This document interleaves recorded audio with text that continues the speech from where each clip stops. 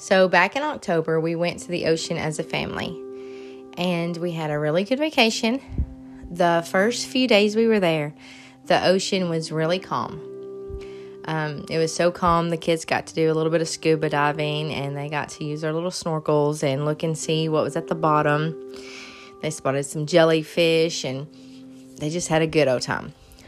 Well, one night the storm rolled in, and it wasn't a bad storm. I mean, it thundered, it lightened, but it was enough that they changed the flag on the beach to red because the waves were rough. Well, the last day that we were going to get to go swimming, we decided we were going to go swimming in the ocean because the whole reason we were there was to go to the ocean. So we went on down to the beach, and these waves were pretty good size. They weren't like ginormous. I mean, I wouldn't have took my kids down there if they were going to be dangerous, but they were pretty good size. Me and my daughter would stand there, and these waves would come crashing into us, and we would just plant our feet into the sand and just let the waves crash into us. And every now and then, my oldest son, he would holler, "Mama, look away," and I would turn away because one of the waves would be taller than me, and it would just smack me in the back of the head. But after a while, your legs get tired of holding you up against the weight of those waves because they are so heavy, because it's gallons of water coming down on you. And even though the water's pretty, it's rough.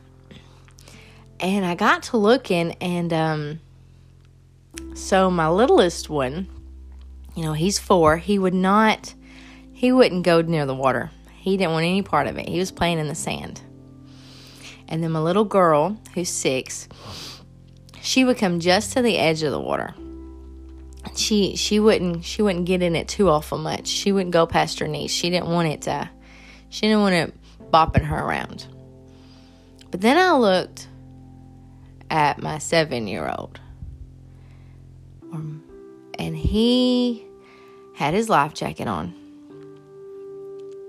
and he learned real fast. He could not stand there and let the waves crash into him because they would knock him down. So what he would do is when a wave would come to him, he would jump. And when he would jump, he would go above the wave and come back down. And I was like, you know what? That looks a whole lot easier.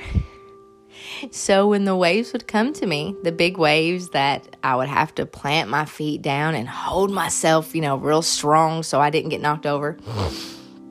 Instead of doing that, I looked at my daughter and I was like, let's jump. Let's just see what it does.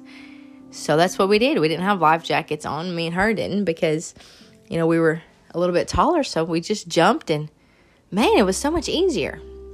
It was so much easier. And I've thought about that moment a lot since then, because there's been a lot of storms I've had to witness since then. There's been storms I've walked through. There's been storms I've watched some of my friends, my family walk through. And there's one thing I've noticed.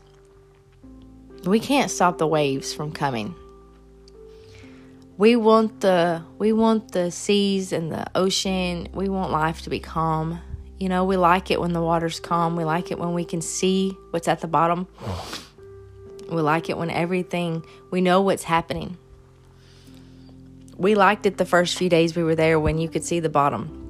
When we could walk out there and we knew exactly what to expect. We liked that.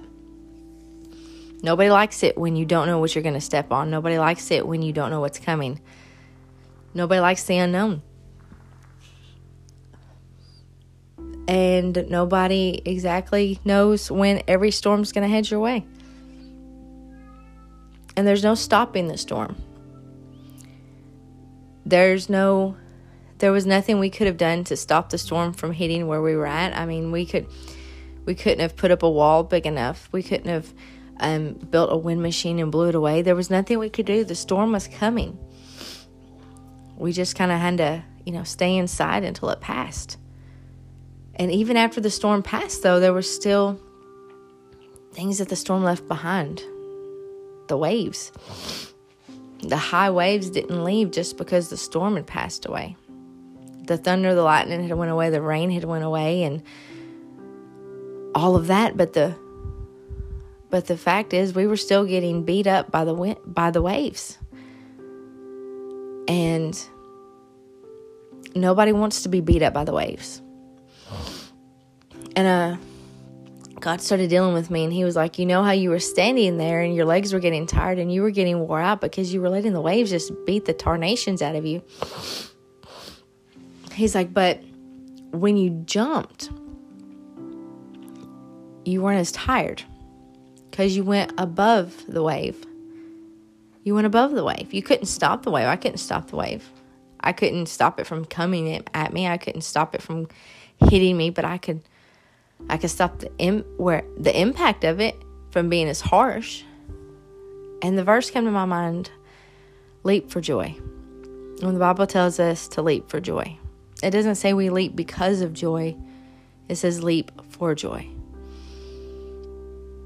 And I thought, how many times in my life have I missed out on an opportunity to leap for joy when a storm is upon me?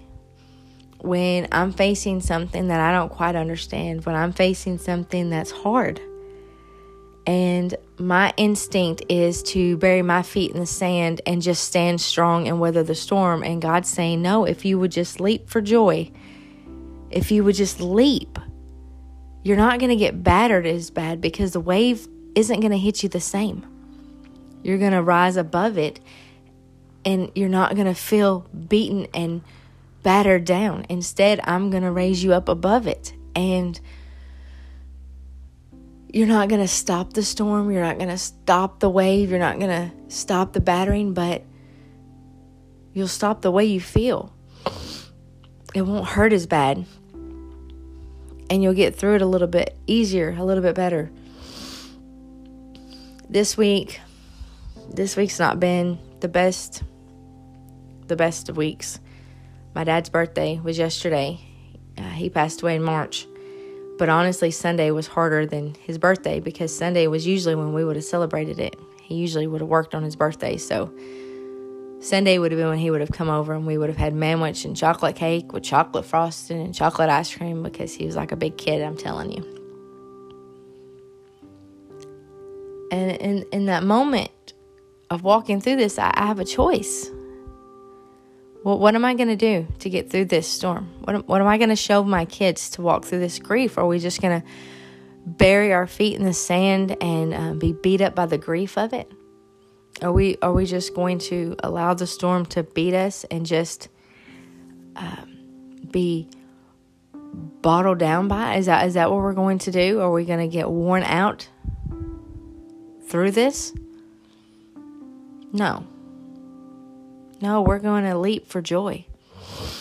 We're going to allow God to carry us through the grief.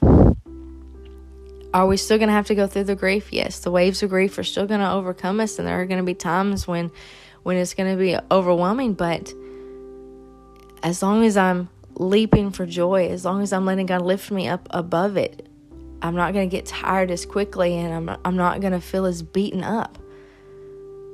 So we did things a little bit different yesterday. We went and we got some drinks from Sonic with ice because he loved ice. If you don't know, he just loved ice. And we didn't focus on the fact that he wasn't here. As a matter of fact, my son wanted to drive by his tombstone and tell him that Alabama football stinks. Alabama was his favorite team. I mean, that would have been something he would have told him if he was alive, because he would have aggravated him. And that's, to me, that was a whole lot better than focusing on the fact that he wasn't here to celebrate. Focusing on the fact that he didn't make it to 67. You know? Focusing on allowing God to show us the joy in what we had. even in the struggles that I've been going through with my health, and even in the struggles I've been watching some of my dear friends go through lately. I watched one of my dearest friends. I've watched them and go through one of the hardest struggles I've seen them go through, and one of the sweetest things I've seen is her husband snuck away in the bathroom to play some worship music. That's leaping for joy in the middle of a struggle.